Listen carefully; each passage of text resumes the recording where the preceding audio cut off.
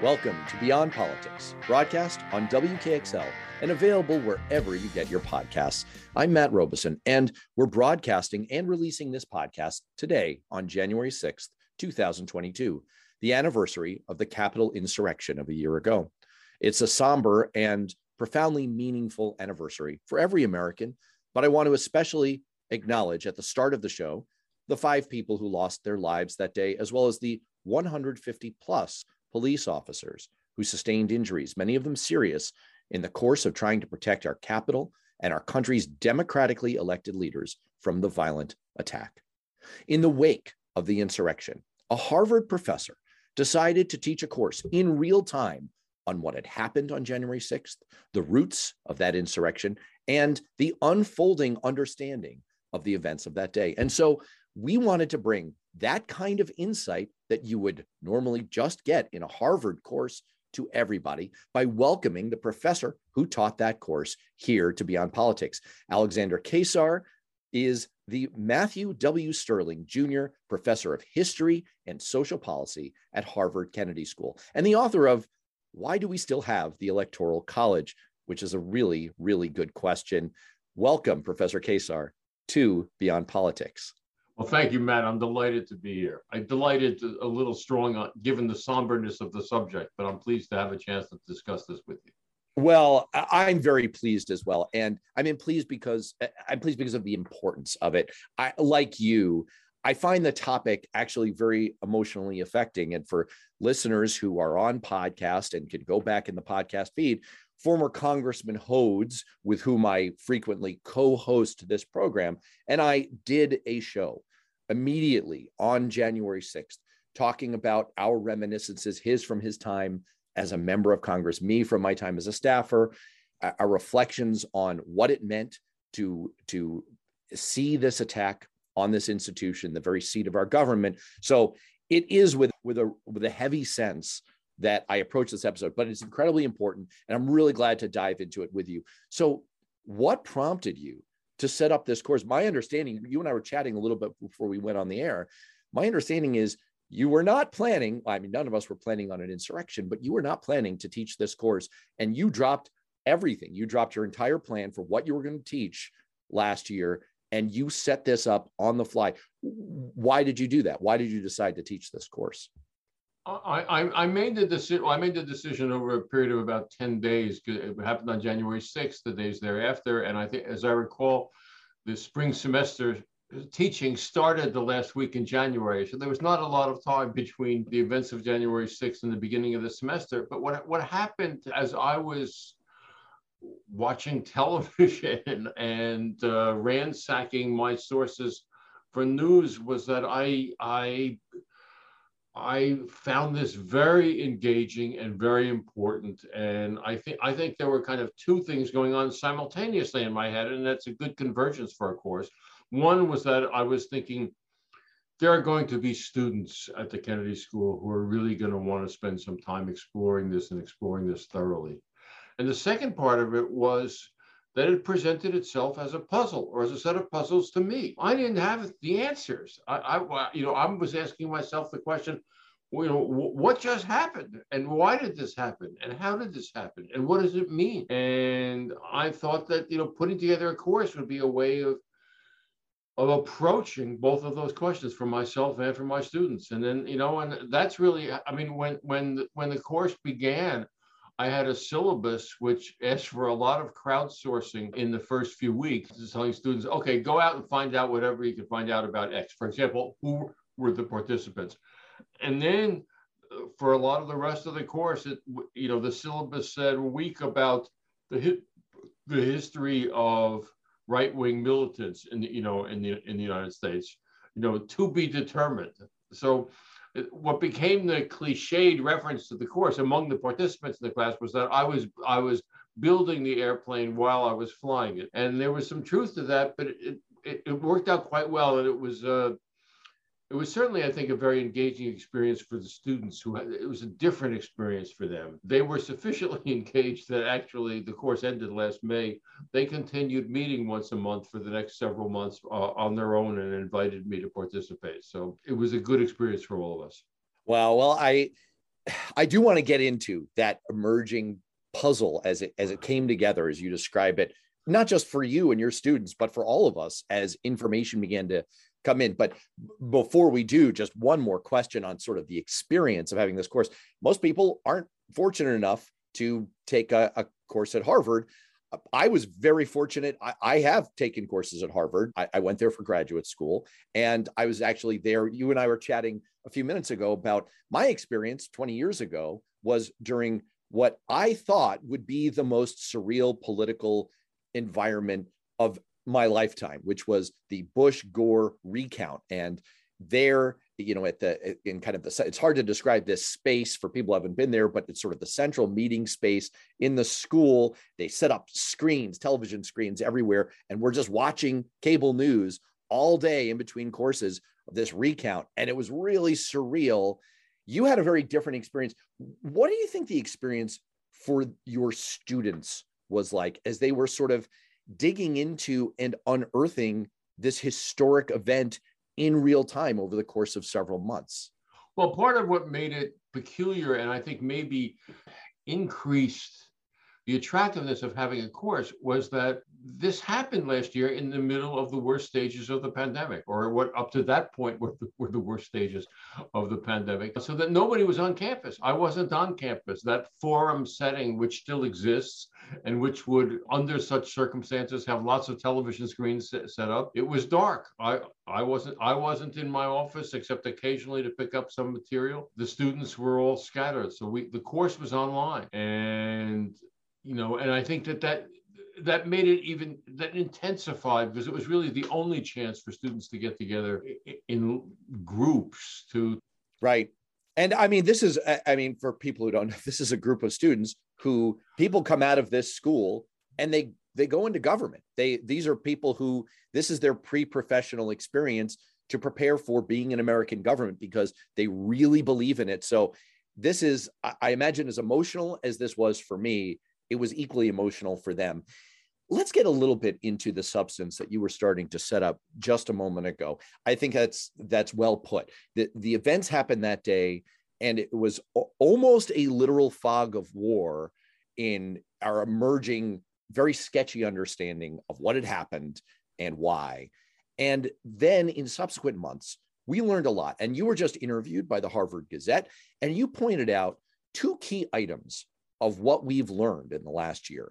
One was that there was, as you put it, a very high and consistent level of engagement on the part of officials inside the White House, including the president, his staff, the people closest to him. There was a command center. There were text messages going around, including between people at Fox News and the White House. They were trying to get the president to do anything to shut this down, and he refused. So we know that now. We also know that there was a constitutional strategy put right in front of the vice president, a pathway to essentially have a constitutional coup and reject electoral votes and overthrow the outcome of a democratic election. How do these revelations change what was our initial early stage understanding of January 6th that you were exploring back when you were doing the course? It's a very good set of questions, Matt. And to try to reach back, and so I'm teaching the course again, I've actually been looking at the syllabus as it emerged from last year so that I have some idea what we actually did last year. But what was, in the beginning, last January, February, the image that I think most of us had, people who were following it closely, the image that most of us had was that this was a group of extremists and maybe some kooky extremists wearing strange outfits and white nationalists of various sorts who had piggybacked on a pro-Trump rally and taken it into their own hands, and in a very chaotic fashion had broken through the security in Congress and then wandered around for a number of hours, sort of chanting various things, like where's Pence? And then, because we never really saw much of the footage, then eventually after a number of hours, they kind of got ushered out of and they were gone, and Congress came back into session and decided that Joe Biden was president. But the event looked like a chaotic, ill-organized. I wouldn't quite say spontaneous, because clearly there had been some planning, but it did not, it did not look like an insurrection in a sense. I mean, actually, one of the things we discussed last year at the very beginning of the course, and I know newspapers discussed this too. Do we call this an insurrection? Do we call it a protest? Do we call it a riot? What was it? So I think that first image, or the initial images that we had, was of this chaos, and a sense that what happened at the Capitol was somewhat separate from what happened at the rally, even though Trump had said, go down there and fight and I'll join you, which of course he didn't.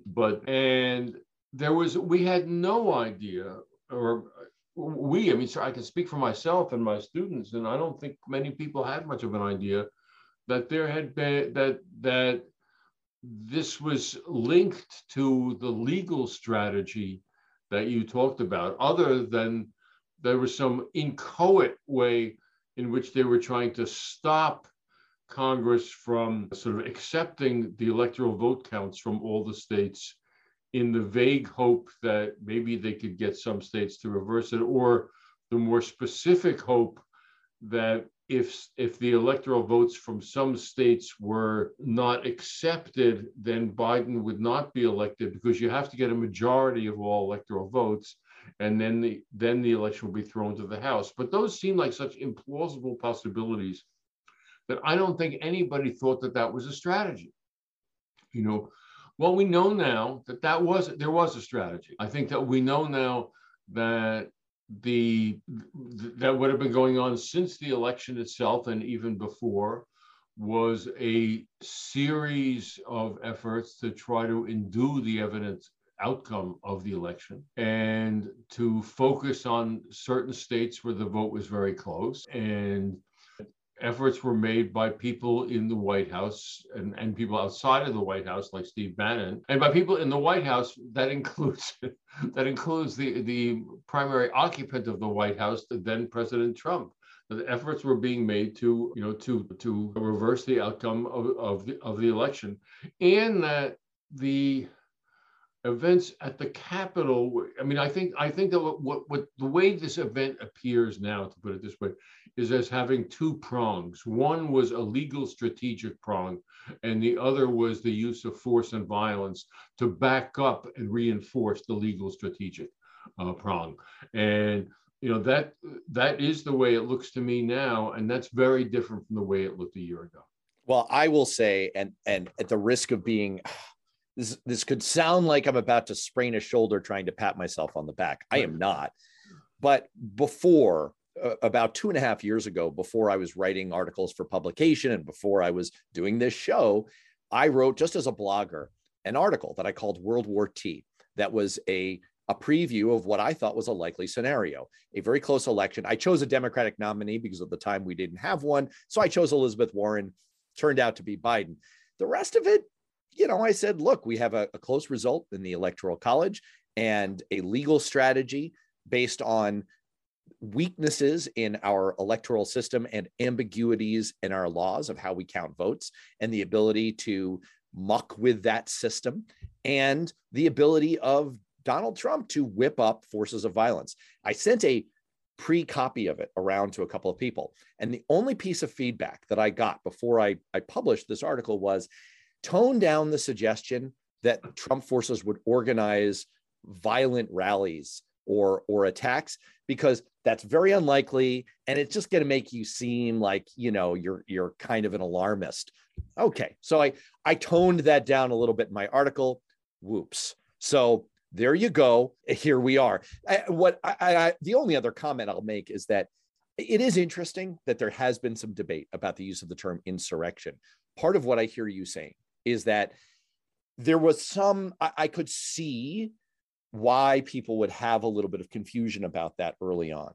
But if you look up the dictionary definition of an insurrection, boy, does this seem to fit the bill absolutely, to the last syllable. And I'm not sure that one needs a coordinated plan in advance for it to be an insurrection. you have to have an attempt, a violent attempt to overthrow the government. This seems to be what this was. Do you have any doubts about any of that now that you've taken this in-depth look? I don't have any doubts about it now. That I feel comfortable, characterizing it as an insurrection or a coup attempt when I'm talking about the whole assembly of events.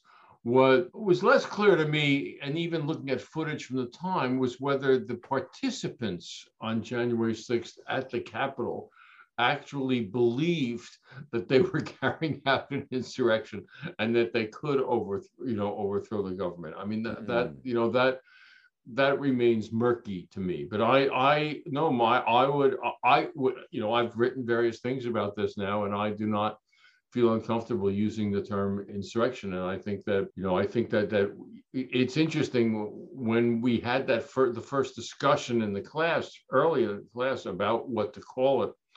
There was one member of the class, somebody who had been around for a long time. He was an advanced mid-career student. Who was, somebody in his 50s. And he said, well, what does it matter what we call it? And my answer was, it matters in terms of how this is going to be looked at in history and how this is going to be talked about next year and the year after and the year after that. And it matters whether it's going to be called a protest or an insurrection. And I think that's true. Well, that's a very interesting wrinkle that you add to this. First of all, this idea that maybe the protesters themselves, let's charitably call them protesters, okay? Maybe the attackers themselves weren't sure how committed they were to all of this. Like they may be like the dog that caught the mail truck, and it's like, now what? If they had actually caught Mike Pence after chanting "Hang Mike Pence," there is, I guess, an open question. I hadn't thought about that, about how prepared were they really to follow through. And maybe they weren't. Maybe a section of them weren't.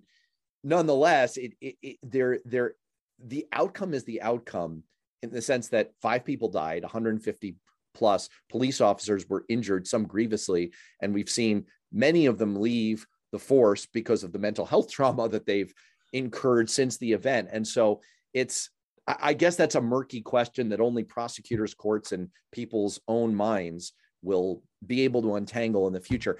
And now I want to turn to what all of this means for the future of America and how we're going to view all of this historically.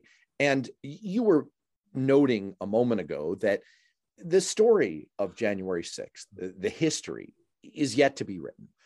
I argued in a recent article in Newsweek that 2024 is setting up to be much, much worse. And my argument was basically, look, there are only 3 ways that the next presidential election could go, assuming Donald Trump is one of the nominees in it. One is that he loses. Well, we just saw that movie last year, and we are not looking forward to a sequel, especially one in which, with a majority of Republicans still not accepting the result, even when Mike Pence pronounced it, can you imagine what will happen when Kamala Harris does it? Another possibility is that Trump actually outright wins legitimately. There are many analysts who believe that that would be the end of democracy in America as we know it. And there is a third scenario, which is that Trump wins illegitimately, making use of new election subversion laws that have been passed in various states controlled by Republican legislatures in the years since. So you have pointed out in your interview in the Harvard Gazette that we just don't know how we will evaluate January 6th, whether we'll look at it as a blip or as a reconnaissance mission for Trump supporters to try and figure out weaknesses in the system. How do you think, which way are you tilting? Which way are you leaning at this point? And how likely do you think the bad version of this for 2024 is? Well, I'd like to say, oh, Matt, you're being too dramatic, and 2024 will unfold peaceably, and we will move on, and people will forget about what happened last year. I don't think that's the case. I share your apprehensions. I share your apprehensions about the limited number of possibilities. I mean, we have to remember that the 2024 election is still a couple of years away. We don't know what's going to happen, especially in terms of the individual candidates. Nobody's very young in this crowd, But I think that the chances of the odds that there will be some serious, not readily or universally accepted, that there will be a serious challenges, that there will be conflict, that there will be an outcome that is not universally accepted, that the odds of that are fairly high. And I would say certainly 50-50, maybe even more than that. Going back to another segment of your question, I don't think that we can any longer think of what happened on January 6th of last year as a blip or as an anomaly. And actually, I've written that elsewhere. I did that interview for the Gazette, and then I wrote a couple of other things for other places. It has to do with what happened afterwards, because initially we could possibly look at the events of January 6th itself as an anomaly, and if you look at even what happened in the next few weeks, the protesters went home. Trump, Biden was inaugurated. Trump was denounced not only by the mainstream media, but by Lindsey Graham and by Mitch McConnell, and even the minority leader of the House, or I guess he was then the majority leader. Right, that Kevin McCarthy, like for 2 weeks, he was against Trump. Well, exactly. But I mean, if you took those couple of weeks, you would have said, maybe this is going to be an anomaly. Maybe this is the last chapter of the Trump presidency. He overreached, he's repudiated now, and now politics will drift back towards, something that we would have called normal. That's if you froze the film on February 1st of last year, that might be the way you could interpret it. But the film didn't freeze. Trump renewed his position as the head of one of the two major parties in the United States. Everybody else paid homage to him. And there has been really no repudiation of the events of January 6th or of the language and rhetoric that inspired it. So I don't see, this was not an anomaly. I mean, I don't know what's going to happen in 2024. Historians are notoriously loath to predict, and probably for good reason. But, if I put on my other very part-time, pundit and predictor hat, I think we are in for some very rough times over the next decade, and that what happened on January 6th will not be seen as the cause of them, but will be seen as a significant step in the deterioration of political life in the United States. Speaking of that evolution, that transition from the immediate reaction to the events of January 6th, to the later interpretations tinged by partisanship and a kind of rebirth of Donald Trump's place atop the Republican Party.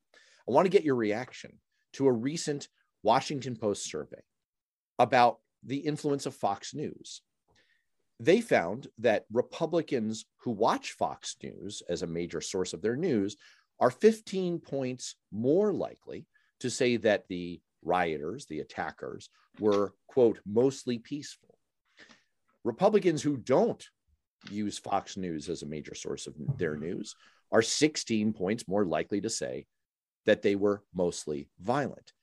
What, in your view, and as you and your class watched and investigated these views of the events of that day evolve, what was the role of traditional media, social media, and elected leaders like the ones you just referenced in reshaping public perceptions and memory of that event? Again, a very good cluster of questions. And the class, in fact, spent about 2 weeks focused precisely on those questions. There's less about how it was being viewed in memory, but more on, for example, the number of people who believed the big lie that, that Trump had actually won the election, or won it in a landslide, as he has said many times.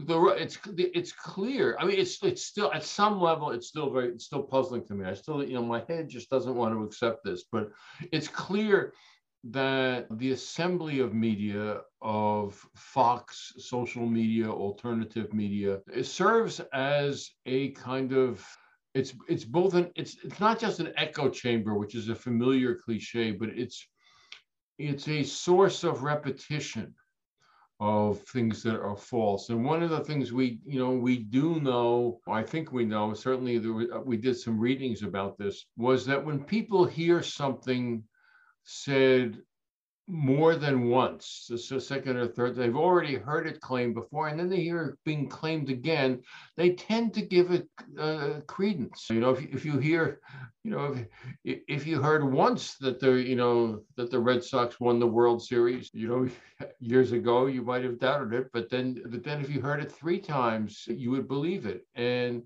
and again, the other remarkable thing about this within the right-wing media was the way in which they have contradicted themselves and come up with different stories. I mean, Matt Gaetz, as spokesman, Matt Gaetz made dramatic public statements on, I think, January 7th and 8th of last year, that the protesters were not people who liked Trump, that they were Antifa, that they were a left-wing. And Tucker Carlson said something very similar, I think. Now, these people who were being denounced as being, kind of left-wing violent protesters are now being described as patriotic heroes who were defending the Constitution. So I think that if you have news media that have, news media that have no commitment to the facts or the truth, and it's sad to say that, but I think that is the case. And news media for whom the profits come, the commercial profits are achieved by increasing the size of an audience that already agrees with it. And that's the primary source of news for a third of the population. Then we're going to get what we have now, which is this very, very divided legacy, and a third of the American population believing a version of what happened on January 6th and since that I think can't be really documented. Well, to your point, we have in an upcoming episode, as people listen to this episode has not come out yet, but we interviewed Jesse Rhodes, who's a professor of public policy at the University of Massachusetts Amherst, and also the associate director of the poll they do. They just got out of the field. They just completed a poll and they looked at this question, and Republicans, 30% of them blame Democrats, the Democratic Party, for the attacks on January 6th, and some slightly smaller percentage, just very slightly, blame Antifa, as you say. So that kind of thing doesn't just emerge out of nowhere like, some quantum physics thing. It comes from somewhere, and I'm looking at you, Fox, and maybe to some extent Facebook and social media. I want to turn for a moment to the January 6th investigatory committee going on in Congress. In the immediate aftermath, many analysts, commentators, including me, called for what we viewed as a South Africa-style Truth and Reconciliation Commission. The idea being, we don't need a traditional congressional investigation here. We need something more akin to the 9/11 Commission, something that isn't so focused on placing blame, certainly not partisan blame, but is focused on let's unearth what happened and why, and let's move past it. Let's use this as an opportunity to put this behind us, maybe help the Republican Party make a break from Donald Trump and make a break from the forces that were behind the insurrection. Obviously, that quickly degenerated. The momentum for that idea was immediately lost. We ended up with the January 6th Investigatory Committee, which is bipartisan, but is not viewed by most Republicans as something that they support. Now, you pointed out in your Harvard Gazette, our interview and elsewhere, that no one's mind at this point is going to be changed by further facts or by revelations. And we already know that Donald Trump's supporters are unmovable, and Democrats aren't going to come around to the Trumpist view that dismisses January 6th or that subscribes to the big lie. And we have the Department of Justice doing the prosecution on the criminal end. They're prosecuting 700 plus people at latest count for their criminal role in the insurrection. So that's covered. So this may seem like a cynical question, Professor, but is there really any purpose to the January 6th Commission, since it won't change anybody's perception or understanding of events? Is it essentially just a research project for historians like you? There's something wrong with having a research historians like, but I'm in favor of research. Believe me, I love it. I understand the spirit of your question, but I couldn't quite resist. I think there is. I mean, and let me just add to a little bit to the narrative that you told. The fact is that that in the House there was support for a 9/11 style commission, and it was killed in the Senate. It was killed by Republicans in the Senate who refused to support it. My view, I have no secret evidence about this, is that, there's the stated Mitch McConnell reason was we don't want to be looking at the past, we want to be looking forward. I think that what was going on also was that Republicans in the Senate, the leaderships, people like McConnell, did not wanted to prevent the formation of a kind of a documented count and history and evidentiary record about what happened on January 6th. They did not want that to happen. I mean, because we do have that kind of record from 9/11. There's still, things that are disputed, but we do still have the 9/11 Commission report. And I think that they wanted to prevent that from happening. In terms of the committee that does exist, which is technically bipartisan, but since the Republican Party has declared that the two Republicans on the committee are not real Republicans, it's not going to be accepted as anything other than partisan. And that's one of the casualties of the events themselves and of Trumpism, that it's impossible to form a truth and reconciliation commission. I think that the purpose that the current committee is serving, though, is still very important. For one thing, it is assembling evidence and documentation, as we're seeing on an almost daily basis now, as it leaks out, that adds to the story. I mean, today we know more about Sean Hannity's shenanigans than we did 2 days ago, and they have the emails and it's being public. I also do think that looking ahead. I mean, I don't think that I stand by what I said, I guess, in the Gazette. I don't think that a report or a statement from Republican leaders that's made in 6 months from now is going to affect the 2022 elections or the 2024 elections. I don't think that a lot of people are going to change their minds. Although we might see a process where one or two key people join Liz Cheney and others in taking that stance, and then that gives courage to still some others. Every once in a while, when you read in the newspapers that privately a lot of Republican members of Congress are saying different things than what they're saying publicly, and maybe they'll start saying different things publicly once they have, that evidentiary record of testimony and documents to point to. I mean, that's one possibility, that in the short run, it might shift public stances and understanding somewhat. The greater purpose, I think, of it will be in affecting how these events are understood and looked at 10 years from now, or 20 years from now. And that's not unimportant. It may seem very far in the future. We may think, there could be so many disasters between now and then, but I think it does matter. Things will probably still be somewhat embattled, although they'll be quite different 10 years from now. And having the committee's report and evidence available will, I think, make a difference. Speaking of casualties of that day, one of them may have been a sea change in Americans' acceptance of violence as an alternative to political process. Again, another outcome of that Washington Post poll that I cited was that 40% of Republicans and independents say that violent action against the government is sometimes justified. And overall, the percentage of Americans who say violent action against the government is justified at times is now at 34%, which is much higher than has ever been measured in that poll or similar polls from other organizations. Do you find that to be a significant consequence, a significant outcome of that day, that to some degree we have now crossed some kind of a Rubicon here, where this is for this generation of Americans, this is an accepted part of public life, that sometimes violence is necessary?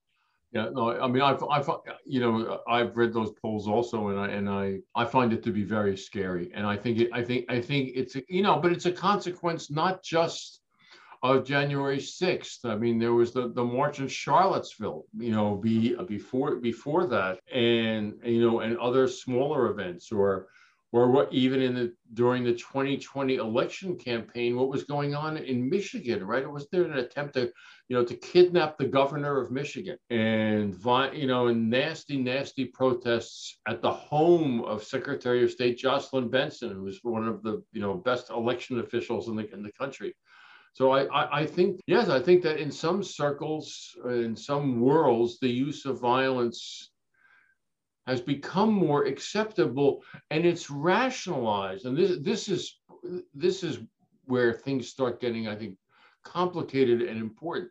It's rationalized in part by the big lie and by the offshoots of the big lie. Because if the election has been stolen, if I for the moment identify as one of these people, if the election has been stolen from me, and if it means that I can't, in a peaceable way, get the change in government that I want because those other guys are cheating and stealing, then the use of violence becomes justifiable in my mind. So I think that there's a direct link between the acceptability of political violence and the claims by Trump and by the people around him, the claims of the big lie and the many smaller lies that accompany it. One final question for you, and I guess it's a sort of in the final analysis question. There are two narratives, two stories one could ultimately tell about the events of January 6th. There's a good news version and a bad news version. The good news version is, as much as there was a plan to overturn the vote, an attempt to whip up a mob, and 140 Republicans who voted not to certify the results of an American election based on the big lie, the system held.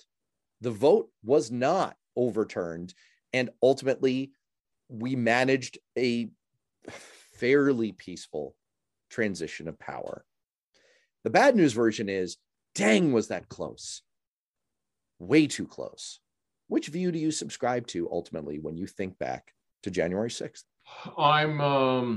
I'm closer to the second, more pessimistic view. I think that, I like the first version and the more optimistic version, and I'd like to be able to stick with it. But the more I delve into this, there have been a slew of books by journalists and other folks published within the last 6 to 8 weeks about this. And since I'm reteaching my course this spring, I've been reading all these books, and they make immersing myself in those details leads me closer to the boy that was close, and there was some luck in the fact that we got through this okay. Well, that's a somber note to end on, but look, this is a somber day, and as much as I want to do this show, and this is part of a series of shows that we're doing on January 6th. It may feel like a bit too much, but you were alluding a moment ago to the power of repetition and reminding people. And I think we need to remind ourselves just how significant that day was. And it may just be a precursor. And so if we do nothing else, even if we're dwelling on something a little depressing, a little scary, and a little somber, if we do nothing else, then hopefully we'll activate in our own minds the importance of this and trying to take steps to forestall something like that ever happening again. Professor Kaczor, thank you so much for being on Beyond Politics. Thank you, Matt. I've enjoyed this conversation.